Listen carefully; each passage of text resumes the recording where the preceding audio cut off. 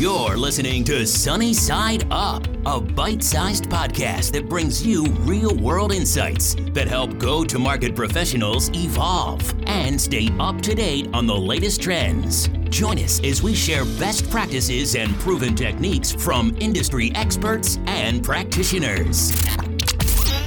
Today's episode is made possible by Demand Matrix. Demand Matrix helps you complete your data stack with technographic, intent, and revenue potential data to help you accelerate revenue. Thanks for listening.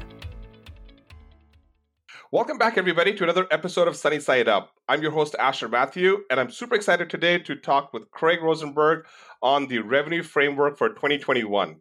Craig, welcome to the show. Thanks for having me, Asher. I'm very excited to jump in with you. I've known you for a while here, and so we get to go have some fun and have a conversation about 2021. Totally. I mean, I remember meeting you 2 years ago, yeah, and we were sitting in a meeting, and you go, Asher, you may just be the most aggressive biz dev guy in the Valley. And at that point in time, I didn't know if it was a compliment or not a compliment, but I took it as something to be proud of. Yeah, take it as a compliment, man. I don't say that to everyone. How's that? I know. I was like, wow, I never thought of that angle. I should put that on my LinkedIn. Right. That's right. Put the quote some verbatim from Craig Rosenberg, biz dev guy in the Valley. So I didn't know if that was a trick to get a backlink back to your website, or So this has been a very interesting year, and I truly mean the word interesting, for many startups, because we've had on the show a lot of VP level folks who have either figured out how to pass through this last, I hate to use the word pandemic, but the change in the market, right? And then some of those folks just had a very tough time figuring it out because they were working from home for the very first time, right? And so before we go into just the revenue framework for 2021, what are can you give us some thoughts? Because you talk to a lot of people, probably more than I do. What are your thoughts on the last 10 months? It's crazy. It's been 10 months. It feels like yesterday, but yeah, so look, I think I would say this, 2020, if you sort of, look, there was a massive pandemic and an economic crisis, if I can just sort of say, acknowledge those and then talk about what we saw in the business environment, one is I think we surprised ourselves, right? Particularly in technology, the stock market on the public tech stock side, people could see that, but certainly across tech, and I'm sure you see that too, Asher. So that obviously has been interesting, but I think the things that we need to take away, right, is that things have changed. Okay. And, just because, the people are doing well, in tech or in certain industries, that doesn't mean they didn't change the way they worked. And the virtual nature of the workforce is one thing you mentioned there. I think that's a big obvious one. But the big ones we saw, so we are seeing now, and that's look, if I look at a combination of, some of the stuff my colleagues at Gartner are looking at from the buying environment and what we're seeing out there working with our hundreds of clients, is that one, buyers really can't see past 90 days. And by the way, I'm being really generous. Let's be honest. None of us can see past tomorrow. It's really hard. Absolutely. I'll give you this one after. Ready for this? Halloween was like 2 weeks ago or a week ago. I don't even know, but it was not that long ago. And I guarantee you don't remember it. It's just been, it's a wild ride. Every day is so eventful. And then the next day we don't know. Right. So the data shows that, like Gartner, in June, right, did a study and they found that 90%, okay, ready for this, 90% of sub 1 billion orgs they are going to delay long-term strategic initiatives and focus on tactical projects through 2021. That is very important for us to know as marketers, right? Or as sellers or in the revenue world, right? That just tells you that the buyers, we use a 90-day window, that buyers aren't planning past a quarter. Okay. And, we met with some Fortune 200 focused consultants. They said, look, we used to do 5-year strategic vision projects all the time. Now it's 90 to 120-day triage. So yeah, people are doing better, but they are doing things now. They are focused on the now. And that is really important for us to take away as marketers and sellers, and how we talk to the market. And, for us, that's been, we believe 2021, as a result, the focus for everyone is speed and flexibility, that your customers have the need for speed and you have the need for speed. But also remember, 2020 was about the pivot. It's amazing. I get it, Asher, you'll love this one. I met with a CRO the other day, huge sales team. Okay. And I was telling him about, some change management stuff. He said, look, we're too big to change. I said, really? Did you move your sellers from road warriors to virtual? He said, yeah. I said, how long did it take you?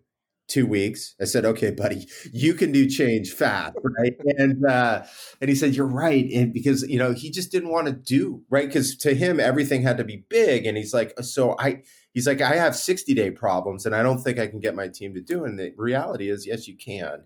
And that is because you've got to be fast and you've got to be prepared for the adaptability, versatility, you name it, that you need this buying environment requires, because we just don't know. And as you're saying that, I was just thinking about the last 20 episodes.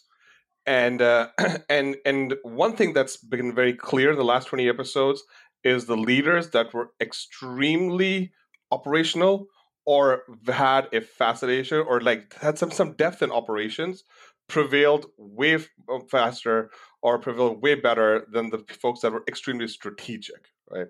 And that begged the question about people should embrace operations as much as they embrace some of the inspirational and the strategic elements of their jobs, because it is needed. Yeah, I think that's an interesting data point. I think the strategic people learned a lot the hard way. Of course you have to be strategic, but man, as you said, if I would say something very similar, which is those folks that had built, an operational platform, yep. Their pivot was not seamless. For nobody, this was seamless, but closer to seamless than those that weren't. I mean, it was, you know what I mean? And so I can see that. Right. If the ability to operate with, speed and flexibility is very much about your operating model. And so I could see that. That's a great data point. Yep. And I also started seeing that in my day job, right? Which is where we're helping people with data. Like, people used to consume large quantities of data, right? Like, they would just say 1 terabyte files, no problem, I'll take it, right? And then all of a sudden it became extremely specific. It's almost it was almost overnight. At that point in time, we said, okay, so coverage matters, but then accuracy also matters for the data, but then specific data points in the data also matter. And we had to change the way we sold too, but it was an indicator that the market truly was going down this path of just planning for the next 90 days or planning for 120 days. And those buying behaviors started changing. So I totally agree with what the summation you made early on. Yeah, that's great. Superb. So tell us about this revenue framework for 2021. I'm excited to learn a little bit about it. Yeah. So if you take what you and I just discussed, right, which is, what does the market look like, right? Speed and flexibility. What we did was, look, there were some incredible successes in sales and MarTech, Okay. Actually, we just polled 34 sales and MarTech vendors, and 71% said their Q3 that they exceeded their target expectations. Okay. And so that's an example of, in my world, we study sales and MarTech. They did great. Why? And then we looked at our customers that did great through the pandemic, and what were those factors that they addressed. And what we did was we came back and said, look, there's a new framework for product market fit, right? That's, so it's a revenue framework, but look, as we looked at what we just discussed, kind of what's happening in the market, combined with, our focus of study is sales and MarTech. And when we surveyed about 34 sales and MarTech vendors, okay? And their Q3 was amazing, right? 71% said they exceeded their revenue targets. And so we caught that earlier than sort of, that data just confirms what we knew, was that there are organizations that are doing better than others. Okay. So we looked at that, and what we came back with was a new framework. And we believe that framework is actually a new view of how you address product market fit. So it's actually our revenue framework is now the Topo product market fit framework for these times. We believe there's 5 attributes, okay, that your product solutions, messaging, how you talk to the market needs to address. So number 1 is you have to address immediate priority. Okay. So that's, you want your messaging, products, and services. They're designed for near-term top-down priorities within 90 days. So we're talking, hey, Asher, that was great. Your sort of anecdote about strategic versus operational, right? People aren't building platforms right now. They might end up with a platform, okay, because they're solving for the now. The other key word in there is top down. It's not, individual priorities are fine. They were easy to sell to a year ago.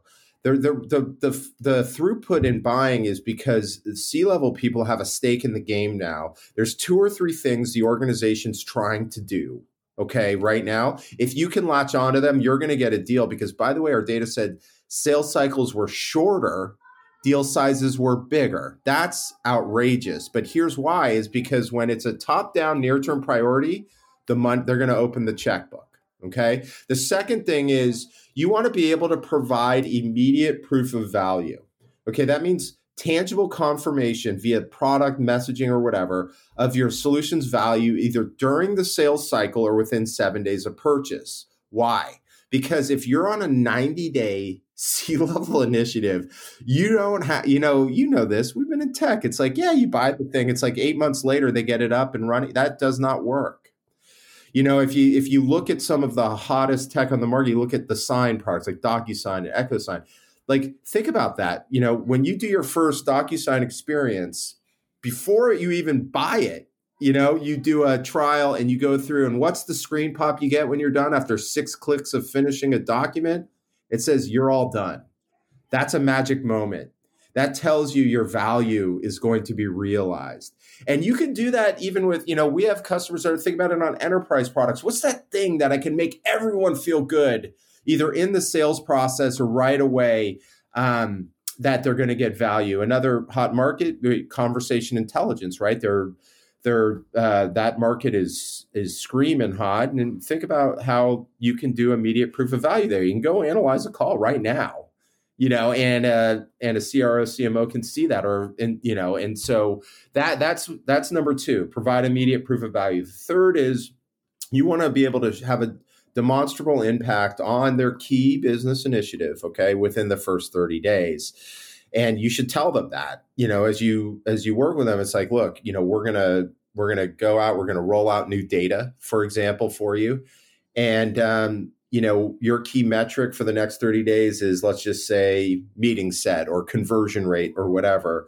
You got to come back and show them that. And you have to be able to, because that is part of how you fix things right away. And when we looked at the sales and MarTech that were hot there, they can make that case.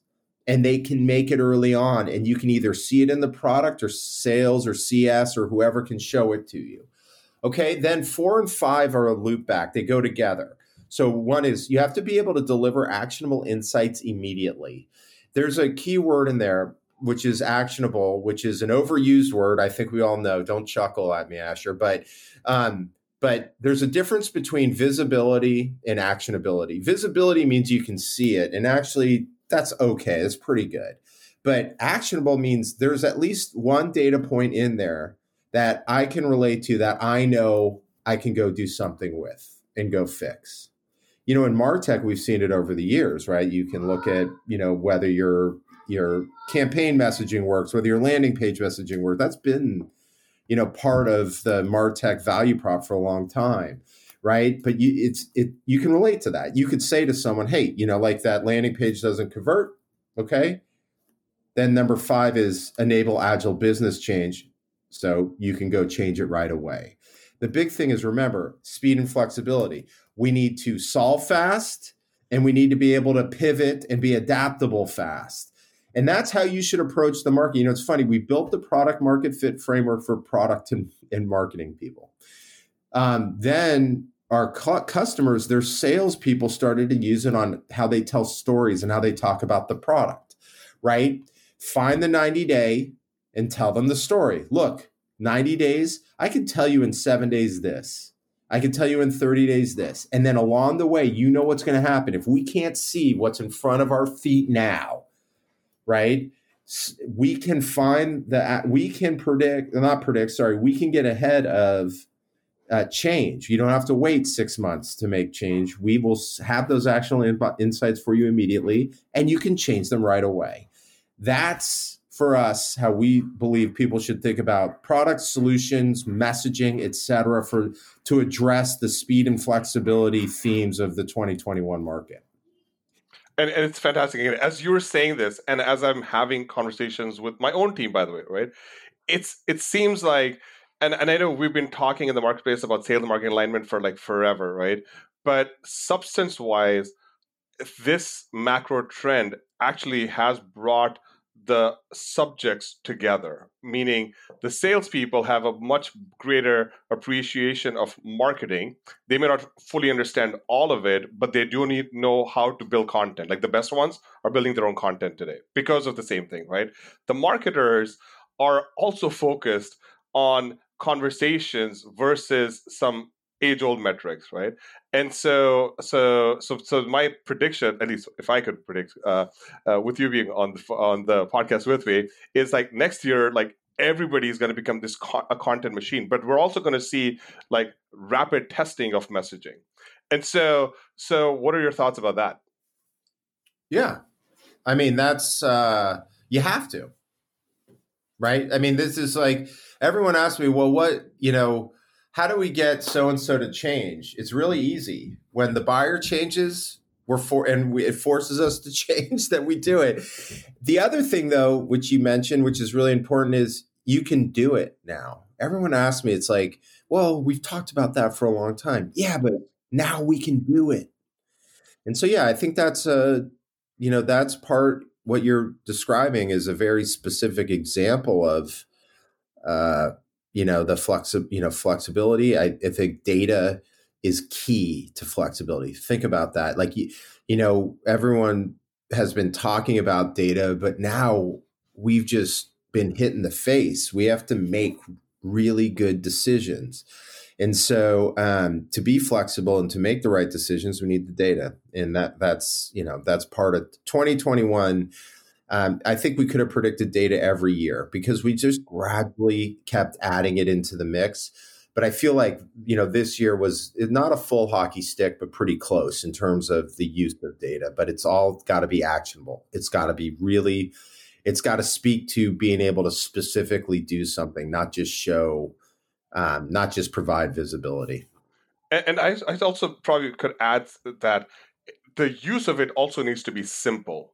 it can't be that I need a PhD in data so then I can then use it, right? Like the vendors in the marketplace like needs to take the responsibility on themselves to show or even simplify the use case so people get really experts in using data. And you don't need these large teams, but you can just do it the same way that you can create a video or a podcast today.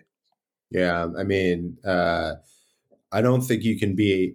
To your point, I'll say it just wrap it up for you, which is you can't be actionable if the data is not usable. Yep. And yeah. So anyway, agree. How's that? So what are some of the other observations, I guess, specifically for leaders, right, that are trying to, because there's two things that people are doing, right? The execs all try to become super execs, and the super execs all try to become super duper execs, right? And so as you've connected with many of them, are there some observations that you've had that the best ones applied this both in their professional and personal lives, and then they saw or were able to cope with this change? And where I'm going with this is because maybe some of those folks can apply it now when there will be a little bit of a downtime and prepare themselves for 2021, because like you just said, we just don't know what's going to happen in 2021 either. Yeah, I know. My prediction for 2021 is we have no idea what 2021 will be. Expect the unexpected, Asher. So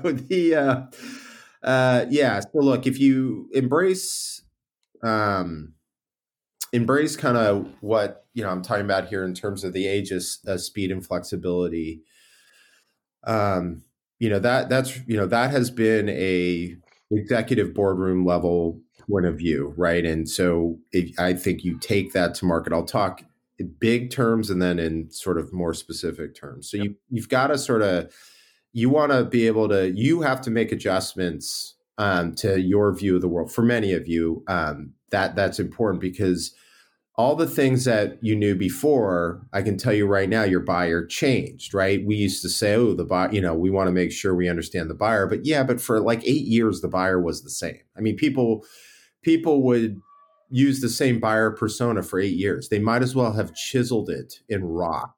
And now your buyer's perception of value and what they need changed overnight. And so that's, one thing, I'm talking to most marketers about is like, we have to do a full blown reset on, who our buyer is. But there's a second part to it. You need to use data, okay, and establish an operational cadence to be really adaptable and fluid to changes in who your buyer is. So it's not just, if you think about account-based, right? Account-based has changed, okay? So it really came up as this idea where you said, these are the accounts we covet and we're getting them no matter what, okay? You don't have time for that actually now. Now you have to say, these are the accounts that are more likely to engage with us, and the data tells us that, right? And that will often require you to make adjustments that you didn't anticipate. You can't chisel the ICP in stone. You can't chisel the target account list in stone. You got to be ready to stick and move because the data will tell you really good things. I mean, I talked about this before when we looked at the companies that have done great in the pandemic. One of the overriding principles that they kept saying is, we had no idea that this vertical was going to be great. We had no idea. So I'll give you two examples. One is early in April. By the way, everyone remember April? We were staring down the barrel. Correct. I mean, it was like, are we going to exist or not? Yeah, no, it was. We were on the precipice of a zombie apocalypse, and but the SMB lower mid market cratered for a month. For sales and MarTech, it roared back and it became the foundation. So I had customers who are very agile, right? So they saw that they saw the April and they moved all their they pivoted the org to focus on the upmarket, because basically what happened was all the upmarket deals that were set, they came through in April. So there was a mirage. It was like, The big companies are where it's at, and the SMB mid-market's not. Well, guess what? They roared back. Could you have the flexibility to go after them? Was part of that. But that just shows that the target market and who you target is changing, and it can change on a dime. The other one, I did this session with C-level revenue leaders, and they were talking about how verticals that they never anticipated came to them. And like 3 or 4 of them said transportation. Like, we didn't even think about that. And so what they've done, to get really tactical here, is you want to be able to be light on your feet. You want to look for indicators in the market that tell you this could be a new part of our target account set. So for example, the transportation, right? So these companies saw very good use cases, fast deals emerging with some of their transportation customers. Their marketing team, product marketing in particular, launched into a checklist. So something that they would prepare for 4 months to launch on January 1st. They wanted to go look at the market in a week or two. And so they have a checklist of things, and they're using data. They're looking at intent data. They're looking at engagement data. They're looking at fit data. They're looking at overall market analysis, et cetera. But they had to do it quickly. And so think about that. So transportation comes in, it looks good. They went through their new checklist using lots of data to go do it. They had a week to do it. And they were able to launch the team, launch campaigns, launch the sales team after them. That's from a marketing perspective, you want to tell people, I've got this guerrilla force. The markets keep changing. If we don't know what's going to happen in 90 days, then we have to be ready. And account-based, as a result, has changed. It's fluid. It's awesome. It's like it went, we've hit a new point where, like, we are using not just these coveted accounts, because think about it, like account-based is like, we're getting into AT&T, put it on the wall, and we're not going to stop till we get in there. Yep. The new account-based is, AT&T is showing signs of, being engaged in whether it's the third-party internet on our website or whatever, looking into either the types of initiatives we solve, solutions we solve. Now's the time to go after them. Now we launch our account-based programs. As a marketer, you want to talk to your, you want to talk to your organization and set your strategy to be agile next year. One is, let's have a continual evaluation of targets. Let's be ready to set up our cadences to launch new targets in a really agile way, whether that's in weeks, days, the most a month. We want to set up our account-based programs so that they can be launched, okay? Not the 10-year planning cycle to get that one campaign is. Have it ready. I actually did, you'll like this one, Asher. I met with, so I was doing a webinar with, in Salesforce's account-based marketing team was on there. And, one of, representative from there, and she said, look, we have these 10 out of the box field marketing. They're not really field, right? They're virtual now. Yep. That you can choose from. So think about that. Like, before, if we did an account-based campaign, you've been involved probably with a lot of them. And it was this big planning process, right? We had to get everyone, what should we do? And what they did was they said, no, we'll figure out what you should do. Let's be ready. And here's the type of programs out of the box that you can go run. That's beautiful. But that's 2021. You should be ready to be ready. And that's, I would say that's a really big thing. That's number one. I'd say number two, one other part of this market change, think about this. You're doing the same thing, and admit it, you were. Not you, but like the market for 8 years. You were adding stuff, but it was just pretty cool stuff, right? It was a bull market. I mean, things were going well, right? And you could dig in and sort of sell to the same people over and over and over and can keep growing your revenue. We had to change. That happened to everyone. And one of the big things has been peers. Peers have always been important, but right now, think about that. If you're any company, you name it, we talked about transportation, and you're going to go do a massive transformation that you've never done before, you're not just going to turn to the vendors. You need shoulders to cry on. You need to find people. Hey, have you ever turned something around in 30 days? And so marketers need to focus on that, whether that's the sponsoring, involvement in communities, the creation of your own communities. We think, we've seen actually a substantial rise in peer-driven buying.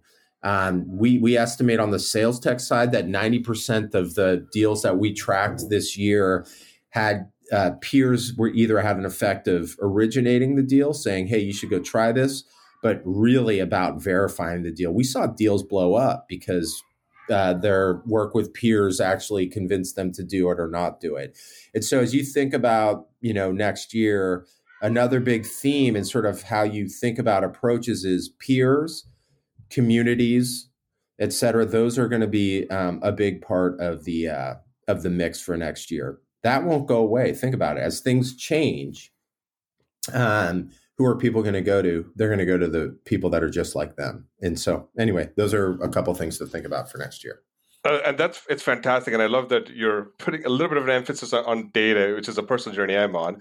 And what I've realized in working in the data space for over a year now is that companies should actually think about their data as a stack, the same way that they actually think about their sales and marketing tech stack. And it's not about choosing the right vendor. It's about like the types of data, but even more importantly, the data points, right? Because we'll think about like a marketing automation solution, and then we'll think about campaign management, and we'll think about like the different fields on the landing pages, right? All of those things are important. But if you want to make this shift, I think if people start thinking about the data stack, and they think about the data points in that data stack that enable this, let's call it try or die thinking, right? I think people will get through this way faster, and it's a skill that is required. And if they don't have it, they should figure out how to build that muscle fast for 2021. Yeah. I'll add a little point to that. Another big theme for us. And it goes along with everything you and I just said, but let's just think about it on the SDR sales side, which, by the way, marketing more than ever cares about enabling them, as you know, that you talked about, like that's not a separate issue anymore. We're calling it engageability. If you take my theme of what I was talking about on account based, like why do the hardest thing? Can we use data and do the more likely thing? And so, as you were talking about it, if you think about prospecting, I have a big SDR group, right? And they're really focused on what worked in the pandemic. Well, what worked was, not cold prospecting. That got really hard, but just going back to previously engaged customers or using data to figure out who's more likely to be receptive to what we're talking about, whether it could be intent data, it could be, it could be a boil up of, new market data, whatever that might be. We want to make decisions on who we outbound to by how engageable they are, not how much we think they're going to be an awesome logo.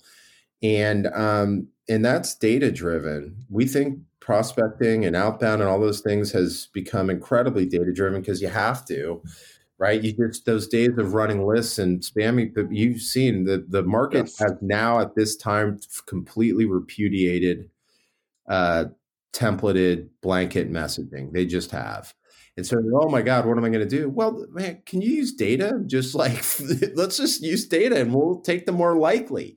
And the more likely has been really, really great for outbound SDR teams, and that's a good proxy for how we should be thinking about next year. The data-driven approach to making really good decisions on our time. Yeah. And for the audience, to your second point about peer learning and peer support, this literally happened on this podcast. Like I did a podcast with somebody from one company that said, "Hey, I'm struggling with XYZ." And then I'm thinking, I just talked to somebody who's an expert in scaling what you're dealing with, like last week. And then I connected the two of them together.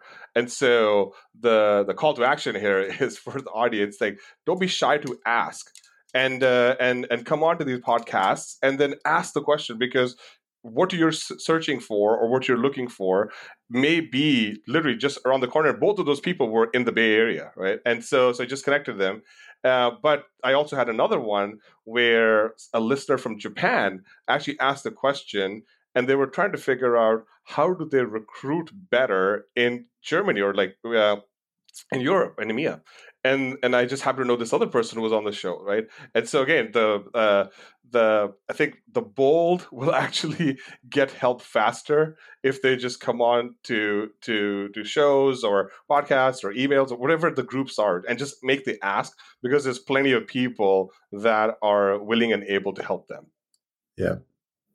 Well, great. Well, this has been fantastic, Craig. Thank you so much for spending some time with us. As we do customarily on this show, we always ask people to nominate a couple of other people who they believe are as passionate as they are about go-to-market or data science or anything to do with delivering great value to customers. So I'll make the same ask. Who are two other people that you think we should bring onto the show as a guest? Yeah. So am I allowed to? There's a perfect person. He just happens to work with me. Is that bad? Is that cheating? No, that's not. It's totally fine. Thanks. We may charge them double for it, but no problem. So Eric Whitlake is my senior marketing analyst, and he actually just did a big report on data.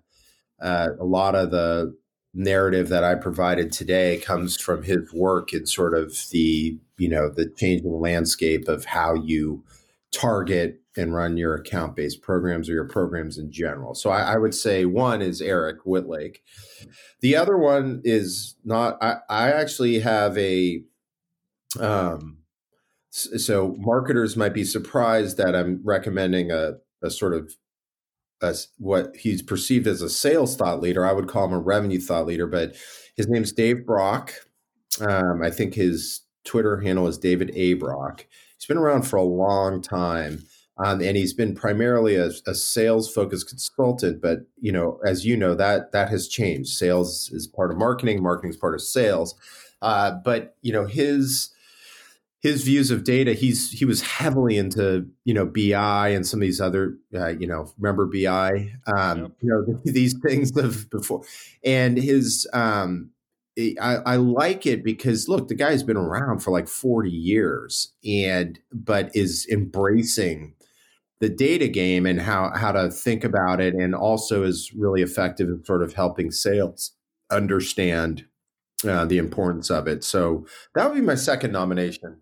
Superb. And the second question that we always ask people, it's a slight of a fun one, is, and especially because we're all home, we have kids, and I would think that hashtags or a discussion about hashtags is happening all the time. Now, my daughter's 4 years old, so I think she's a little too young. But we always ask people if they were to condense this podcast into a hashtag, what would their hashtag be?